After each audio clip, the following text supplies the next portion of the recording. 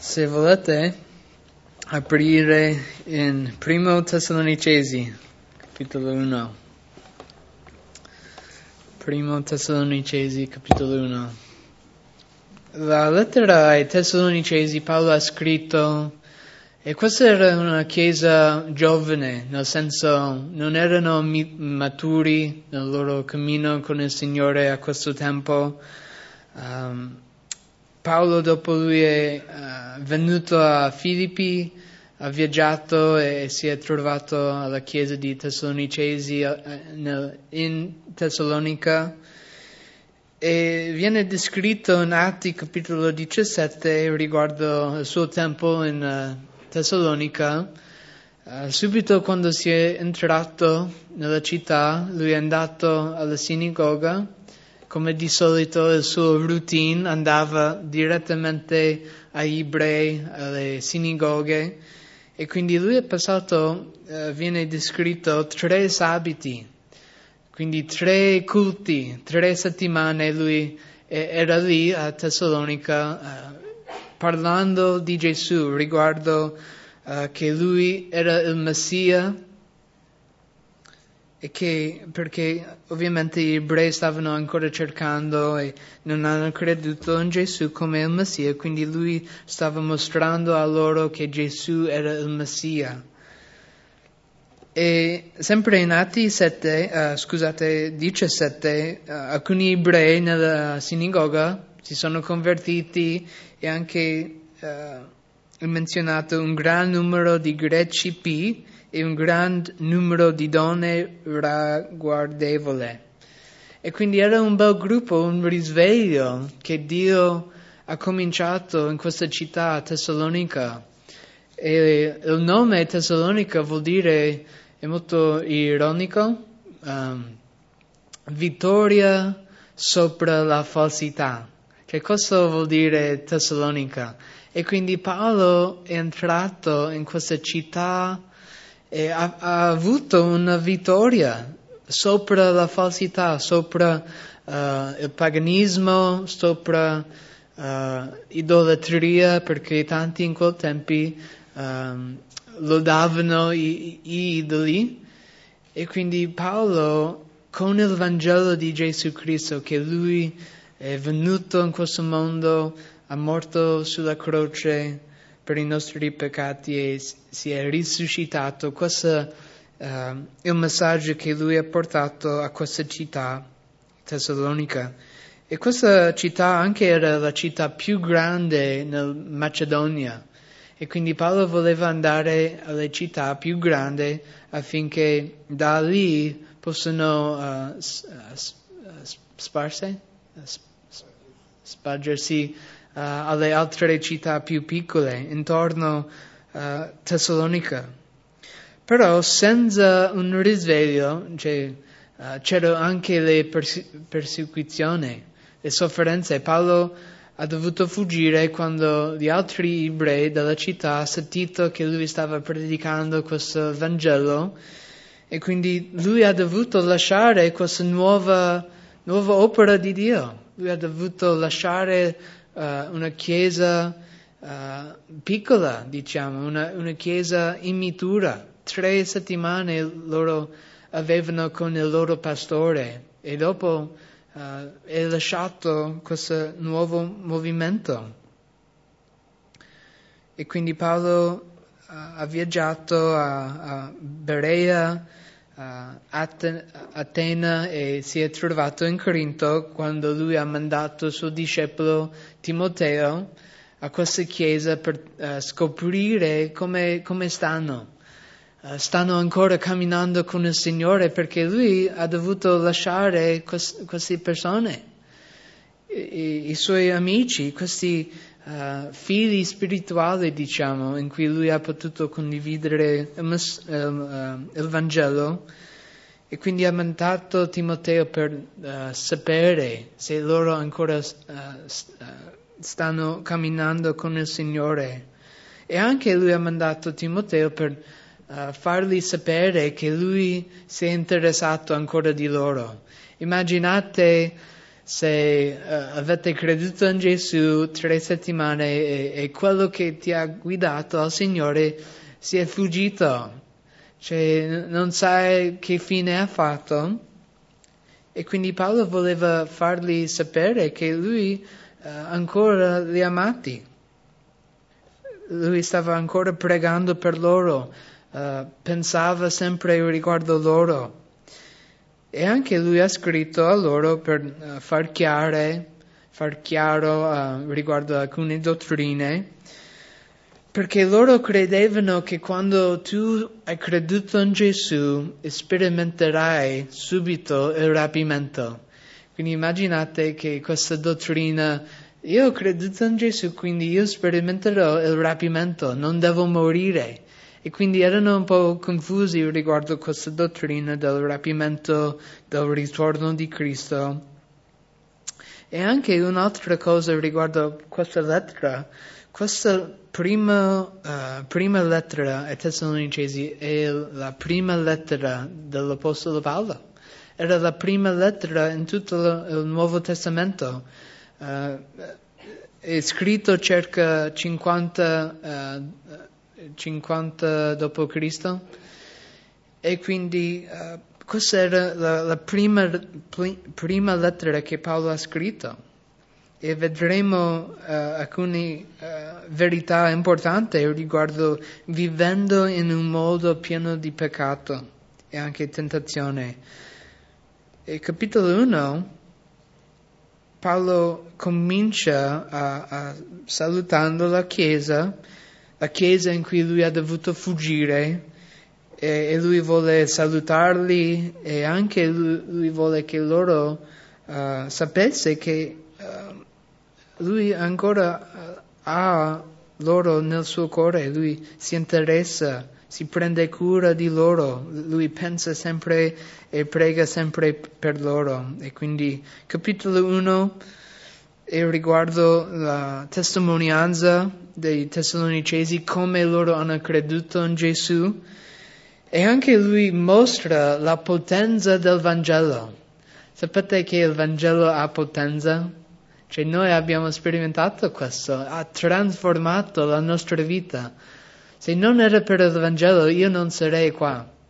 Se non era per il messaggio di Cristo, perché veniamo in un campanone mercoledì sera nel freddo? Il Vangelo ha potenza che ha trasformato la nostra vita. E quindi Paolo mostra quanto potenza ha la tua testimonianza. Magari pensi, io che potenza ho io? Il fatto che hai creduto in Gesù, la tua testimonianza ha potenza, c'è potenza di condividere per trasformare anche le altre vite. Non sottovalutare la tua testimonianza, come Dio ti ha salvato. Dio mi ha salvato quando io avevo 7 anni, mentre stavo per andare a dormire. Ma alcuni di voi avete le testimonianze diverse, cioè sono da pochi anni in cui hai creduto in Gesù. Il fatto che hai messo la tua fiducia, la tua vita in Lui, c'è potenza in questo. E Paolo comincia spiegando, ricordando, è come una memoria. Lui scrive loro, ricordate quando io ero in mezzo a voi, come avete creduto in Gesù? E quindi lui inizia il capitolo 1 con la potenza della loro testimonianza. E quindi vogliamo leggere versetto 1 di capitolo 1 dei Tessalonicesi. Paolo, Silvano e Timoteo alla Chiesa dei Tessalonicesi in Dio Padre e nel Signore Gesù Cristo. Grazia a voi e pace da Dio nostro Padre e dal Signore Gesù Cristo. Quindi Paolo inizia a salutare questa Chiesa, e ricordate che questo libro era una lettera. sono sicuro che non ricevete più le lettere, ricevete più gli SMS, i messaggi, ma era una lettera intera, senza le divisioni dei capitoli, dei versetti, era una lettera intera. E quindi Paolo inizia scrivendo, cari amici tessalonicesi, sono io Paolo che sta scrivendo a voi. E lui menziona Silvano e Timoteo, quelli che erano con lui, e lui spiega alla chiesa dei Tessalonicesi. La chiesa. Sapete, la chiesa non è questo locale, c'è questo campanone. La chiesa è noi. Noi siamo la chiesa di Cristo. La parola chiesa letteralmente vuol dire quelli chiamati fuori del peccato, del modo di vivere nel peccato. Siamo chiamati santi. La parola santo vuol dire messo da parte, puro. E quindi la Chiesa dovrebbe essere popoli chiamati fuori del modo di vivere, del peccato, della malvagità. E vedete che relazione ha la Chiesa? Lui dice alla Chiesa dei Tessalonicesi in Dio Padre e nel Signore Gesù Cristo. Non sapevo mai che 2 lettere sono così importanti e ha tanto significato. La Chiesa è nel Dio Padre e nel Signore Gesù Cristo. Cosa vuol dire? Che noi siamo mescolati nel rapporto più glorioso dell'universo. E magari stai cercando per un nuovo rapporto con qualsiasi persona, ma il rapporto più importante e più meraviglioso è il rapporto che hai in Dio Padre e con Gesù Cristo. Giovanni 17 spiega il rapporto che il padre e il figlio ha, un rapporto perfetto che servono l'uno e l'altro, l'amore che non possiamo mai comprendere. Noi siamo mescolati in quello. E mi dà tanto incoraggiamento pensando che io faccio parte del rapporto fra Dio Padre e Gesù Cristo. Avete mai pensato questo? Ma prima eravamo fuori, stranieri, separati da Dio. Ma attraverso la Chiesa che Gesù ha comprato con suo sangue siamo mescolati in Dio Padre e nel Signore Gesù Cristo. E anche magari qualche volta sentiamo da soli. Io non ho un amico, non ho gli amici, mi sento da solo. Se fai parte della Chiesa di Gesù Cristo, fai parte del rapporto più glorioso fra Dio Padre e Gesù Cristo. E anche pensando, magari fai parte di un altro rapporto, non così glorioso. Anzi, non è da Dio. Dobbiamo ricordare che questo rapporto è il rapporto più importante, che non dovrebbe venire qualsiasi altro rapporto. Prima il nostro rapporto con Dio. E poi in versetto 2 e 4 Paolo spiega che lui è così grato, la sua gratitudine riguardo questa Chiesa. Vogliamo leggere 2 e 4. Noi rendiamo di continuo grazie a Dio per tutti voi, facendo di voi menzione nelle nostre preghiere, ricordando continuamente la vostra opera di fede, la fatica del vostro amore e la costanza della speranza che voi avete nel Signore nostro Gesù Cristo davanti a Dio e nostro Padre, conoscendo, fratelli amati da Dio, la vostra elezione. E quindi Paolo spiega a queste chiese, io sono così grato per voi. Ci sono persone nella nostra vita in cui siamo grati perché se non c'era questa persona non so cosa farei. Ci sono persone nella nostra vita in cui noi pensiamo sempre, siamo grati. E Paolo spiega, lui aveva questo amore per questo gruppo dei credenti. E lui scrive a loro, dicendo a loro che sta pregando per loro e lui rende continuamente grazie a Dio. E una domanda importante, ci sono persone nella nostra vita in cui possiamo lodare il Signore per? Io spero di essere uno di questi che quando gli altri pensano di me, io rendo grazie a Dio, rendo lode a Dio per te. E la cosa che Paolo fa nel suo gratitudine è che lui prega per loro, facendo di voi menzione nelle vostre preghiere, ricordando continuamente.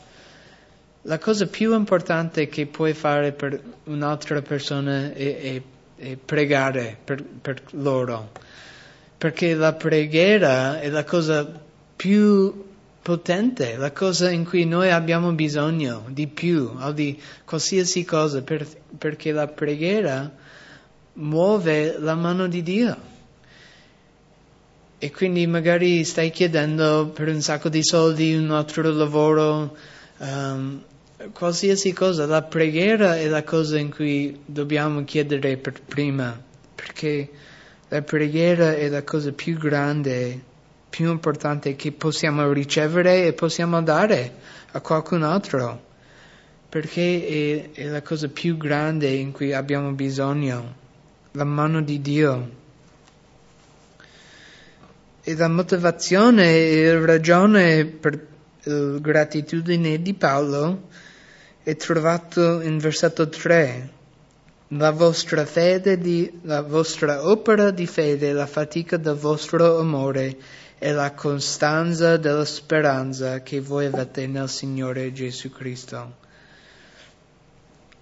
Lui è grato per queste 3 cose dei Tessalonicesi, 3 caratteri, la fede, l'amore e la speranza. Essendo un cristiano, questi sono i fondamenti, 3 caratteristiche in cui dobbiamo sempre avere la fede, l'amore e la speranza.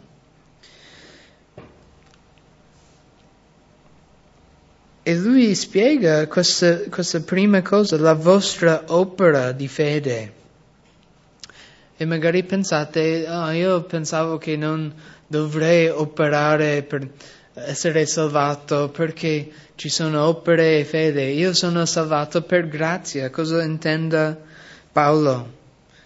Lui intende che per un motivo in cui noi crediamo è un risultato che facciamo le opere.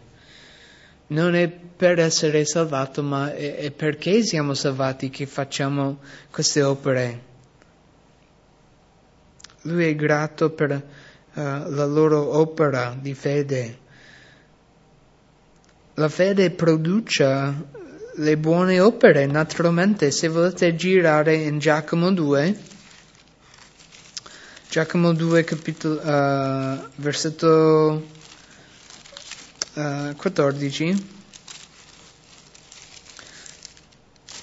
spiega che le opere e la fede loro vanno insieme.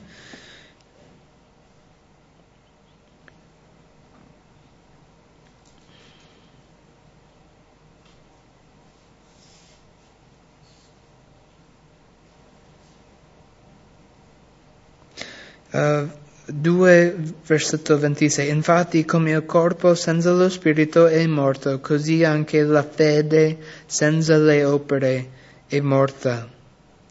E ancora non dobbiamo fare le opere per essere salvati, però è perché siamo salvati che facciamo queste opere.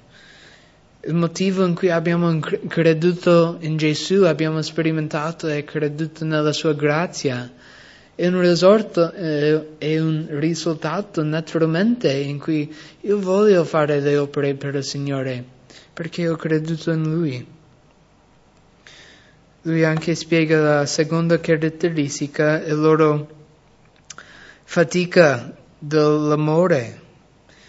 E so che qualsiasi persona che è in un rapporto, è sposato, sa che l'amore è un po' faticoso. Ci vuole tanto tempo, ci vuole tanta pazienza. Questo amore in cui mostriamo al Signore è così faticoso. Non è che siamo stanchi, io devo servire il Signore, ma facciamo per amore. Noi facciamo queste opere, fatichiamoci affinché per mostrare a Gesù che lo amiamo. Le nostre opere e la nostra fatica vale la pena quando noi pensiamo di Gesù. E poi la terza, la speranza, la costanza della speranza che voi avete nel Signore. Il motivo in cui fanno le opere di fede, faticano per amore e per la speranza nel Signore Gesù.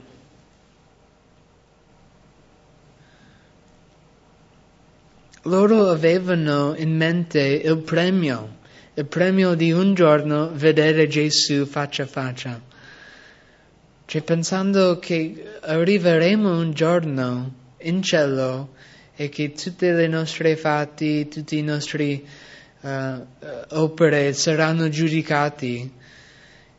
E anche riguardo le sofferenze, i problemi che affronteremo e affrontiamo, abbiamo bisogno di speranza. Perché questo mondo è così breve che passerà, ci vuole di più.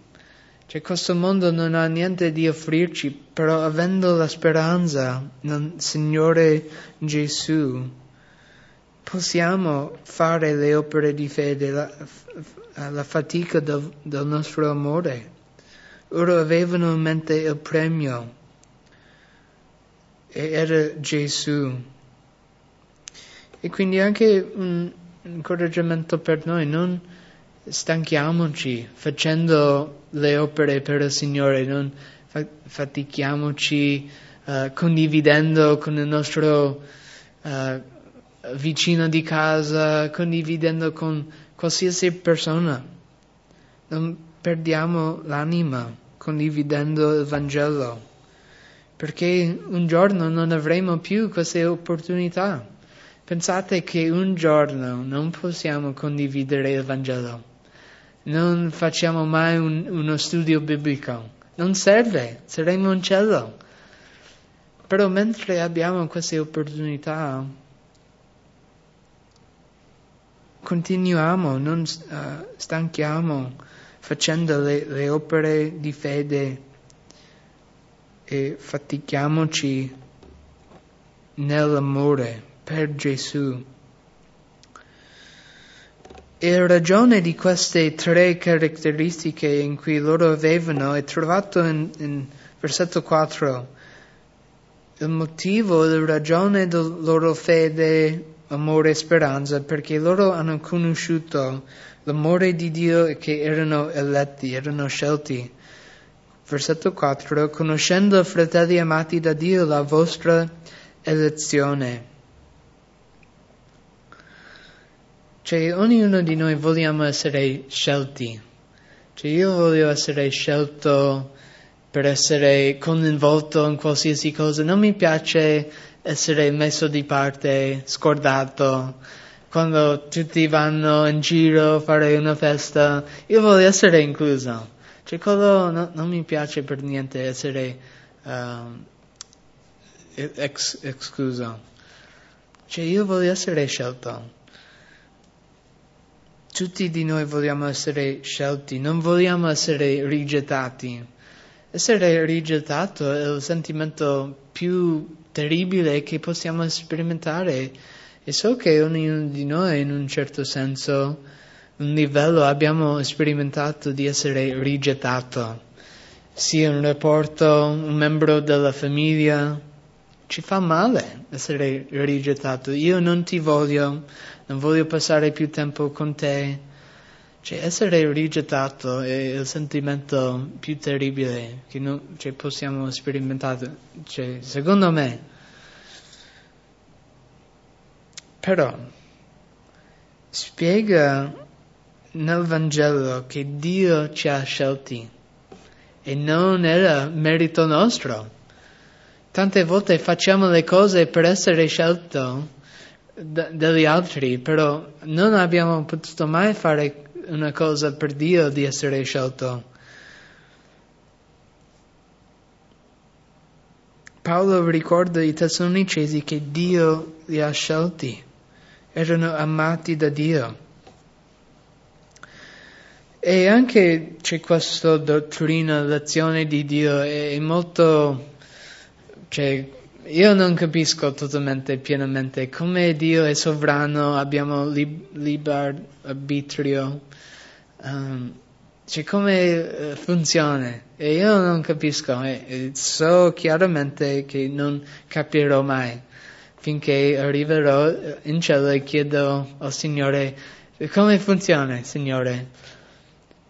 Però è importante sapere, l'unico modo di sapere che sei eletto, sei scelto da Dio, è perché hai risposto, hai creduto nel Vangelo. Come possiamo sapere se siamo eletti, scelti? Devi chiedere cosa ho deciso riguardo il Vangelo.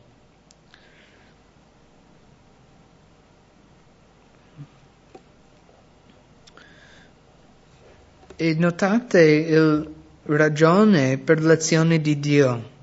Fratelli amati da Dio, la vostra elezione. È una cosa semplice. Dio ama chi? Tutto il mondo.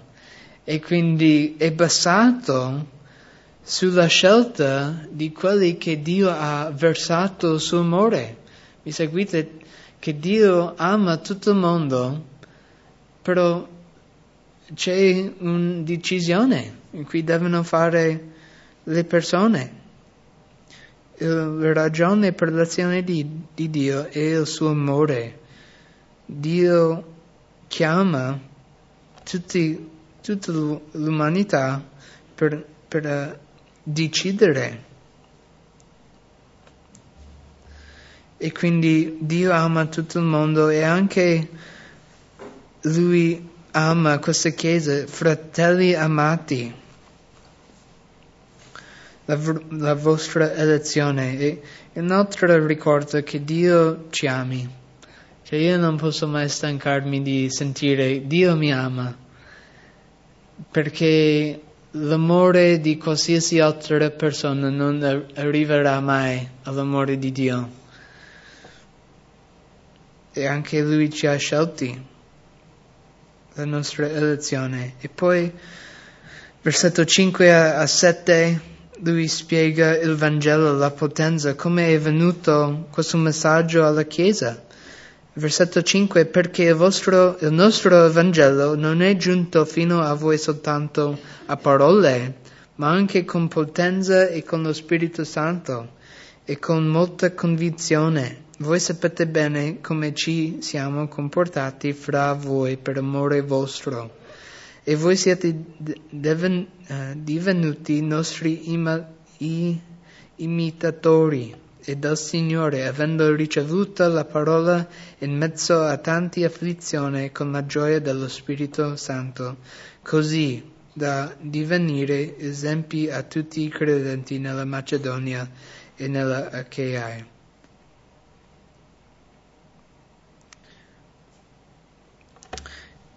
Il motivo in cui questa Chiesa stavano vivendo così bene con il Signore, queste opere di fede, la fatica dell'amore, la costanza della speranza, era il motivo del Vangelo. il Vangelo ha trasformato la loro vita. E vediamo come il Vangelo è venuto fra di loro. In 5 spiega: non è giunto fino a voi soltanto a parole. Quindi Paolo spiega il Vangelo, il modo in cui la tua vita è stata cambiata, era attraversato la predica del Vangelo.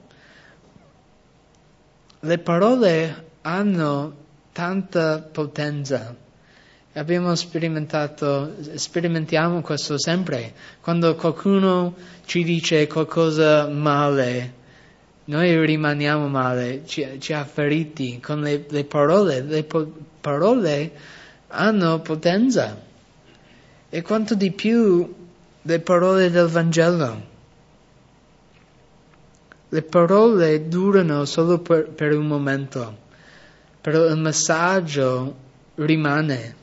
Sapete questo perché quanto tempo ci vuole per parlare? Cioè, quando io dico una cosa è così e va, però il messaggio rimane nella nostra mente, nel nostro cuore e quanto di più il Vangelo. È una sfida di parlare il Vangelo perché quel messaggio rimane. Perché io non voglio lasciarvi con un messaggio così riguardo il mondo, riguardo me stesso. Io voglio lasciarvi e rimane il Vangelo, la parola di Dio. E anche spiega che il Vangelo è venuto con potenza. Questa parola potenza vuol dire capace di fare qualcosa, forte e potente, ha potenza di cambiare. E Paolo stava descrivendo la loro testimonianza, come ha cambiato la loro vita. L'unica cosa che può cambiare la nostra vita, il nostro cammino, è la parola di Dio, è il Vangelo. E anche è venuto attraverso lo Spirito Santo. E lo Spirito Santo porta molta convinzione. Quando abbiamo sentito la parola di Dio, eravamo compunti. Mamma mia, io non voglio sentire che sono un peccatore, io sto facendo male, ho sbagliato, vivendo così anni. Lo Spirito Santo porta questa convinzione e anche fino al giorno in cui vediamo il Signore, lo Spirito Santo ancora porta convinzione. Questo non va nella tua vita, è il ministero dello Spirito Santo. E anche il Vangelo ha trasformato loro ai imitatori. Loro stavano imitando Paolo, Silvano e Timoteo. Quando erano lì per 3 settimane, i Tessalonicesi stavano guardando le loro vite. E anche Paolo spiegherà in capitolo 2 riguardo il loro testimonianza, che erano così puri, non hanno messo questo peso di sostenerli mentre erano a Tessalonica. E quindi è importante per noi che diamo un esempio buono agli altri, perché noi possiamo parlare tanto, però gli atti, i fatti in cui facciamo, le persone stanno guardando. Ipocrisia può rovinare la presentazione del Vangelo in cui stiamo parlando.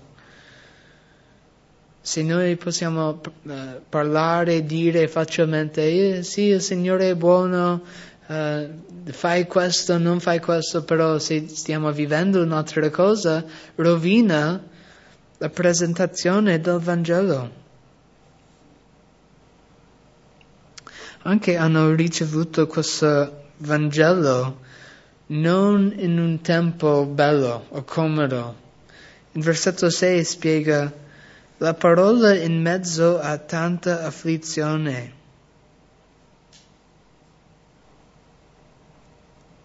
Con gioia dello Spirito Santo. Quindi loro stavano soffrendo mentre hanno ricevuto la parola di Dio, il Vangelo. Però attraverso lo Spirito Santo ha portato gioia in mezzo alle sofferenze. E se vogliamo essere consolati nelle sofferenze, l'unica cosa che ci consola è la parola di Dio. È la verità che noi passeremo questo mondo in un battito di occhio, che un giorno saremo con il Signore. Il Vangelo che Dio mi ha amato quando non ero bravo o buono. Cioè questo ci consola nelle sofferenze. Che afflizione stai affrontando? Ricordate del Vangelo, ricordati della parola di Dio e lo Spirito Santo porta la gioia che passa anche le afflizioni.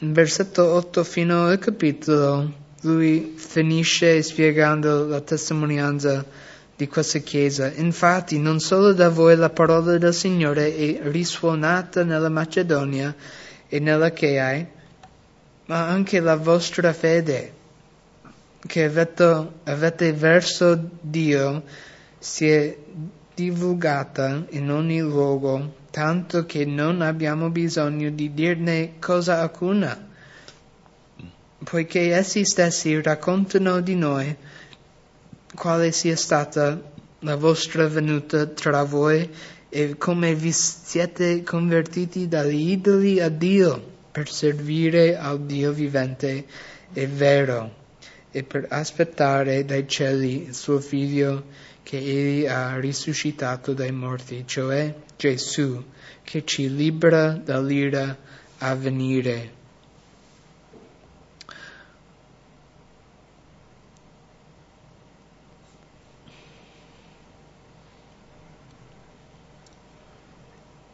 Loro hanno sparso la loro fede.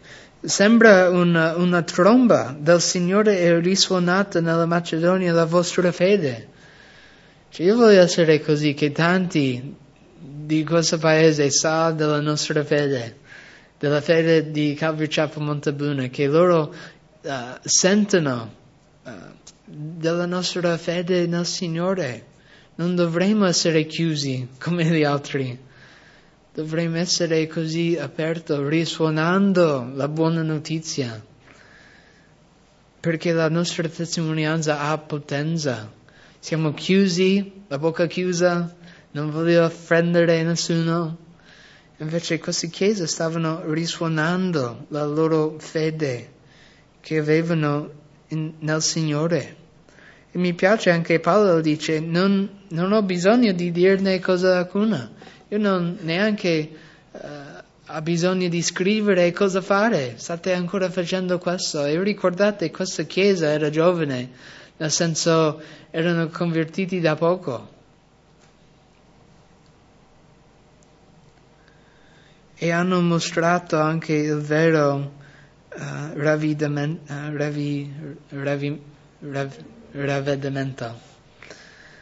Perché dice, sono girati, siete convertiti dagli idoli a Dio per servire Dio vivente e vero.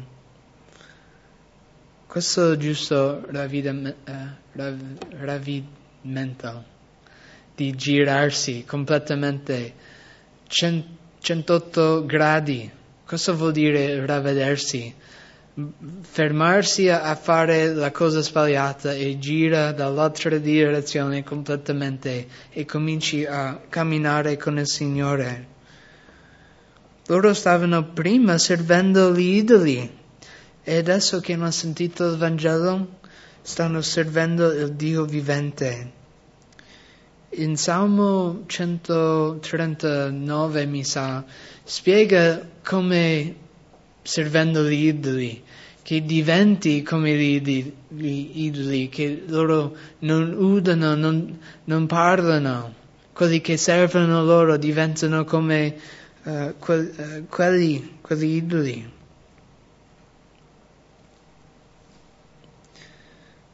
Il versetto 10, l'ultima cosa, loro vivevano in attesa, stavano aspettando per Gesù. Ed è interessante, alla fine di ogni capitolo, Paolo conclude con il ritorno di Gesù. Il tema di Primo Tessalonicesi è che Gesù sta per ritornare per la sua Chiesa, che il rapimento sta avvicinando, che Gesù un giorno ritornerà. In versetto 10, questa parola aspettare vuol dire di aspettare qualcuno con pazienza, confidenza, fiducia, in ansietà. Che questa Chiesa, anche 3 settimane, un po' di mesi, loro stavano aspettando il Signore e non vuol dire che stavano facendo niente. Tante volte noi pensiamo così, il Signore sta venendo, non devo fare nulla qua, mi siedo tranquillo, sono salvato, non mi preoccupa a cosa alcuna, il Signore sta venendo, non è così. La nostra vita, aspettando per il ritorno di Gesù, dovrebbe essere attiva, in attività facendo ciò che il Signore vuole, servendo Lui. Perché in 1 Giovanni 2, versetto 28, spiega che Gesù, quando viene, possiamo essere svergognato o possiamo avere fiducia. Perché quando non stiamo facendo la volontà di Dio, quando non stiamo vivendo per Lui, se Gesù venisse domani, saremo svergognati. Pieno di vergogna, Signore, mi dispiace, puoi aspettare la prossima mese affinché posso cominciare a servirti, avere qualche opera buona per te? Invece se stiamo aspettando in ansietà, facendo la volontà di Dio, e Gesù venisse, abbiamo fiducia. Ecco, Signore, stavo aspettando per te, guarda la mia vita. Cosa sto facendo per te, per amore tuo? Io voglio essere trovato così. Quando Gesù viene, non voglio essere sul divano, cioè non coinvolto nell'opera di Dio. Perché la realtà è che Gesù sta venendo. 2000 anni fa questa lettera era scritta. E questa Chiesa ha creduto pienamente che Gesù stava per ritornare lì.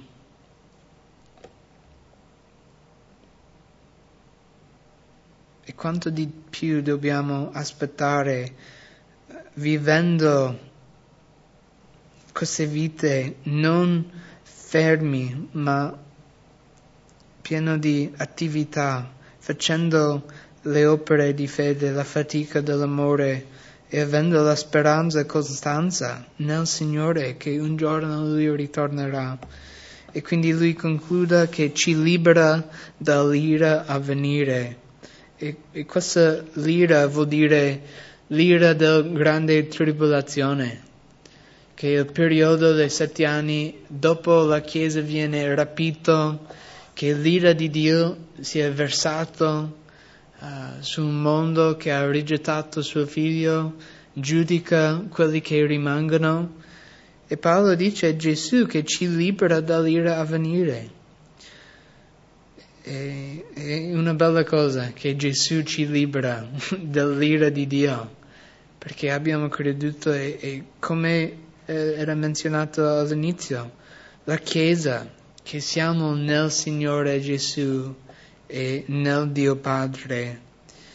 E quindi questo capitolo, la potenza di una testimonianza. Che testimonianza abbiamo? Che testimonianza stiamo dando agli altri?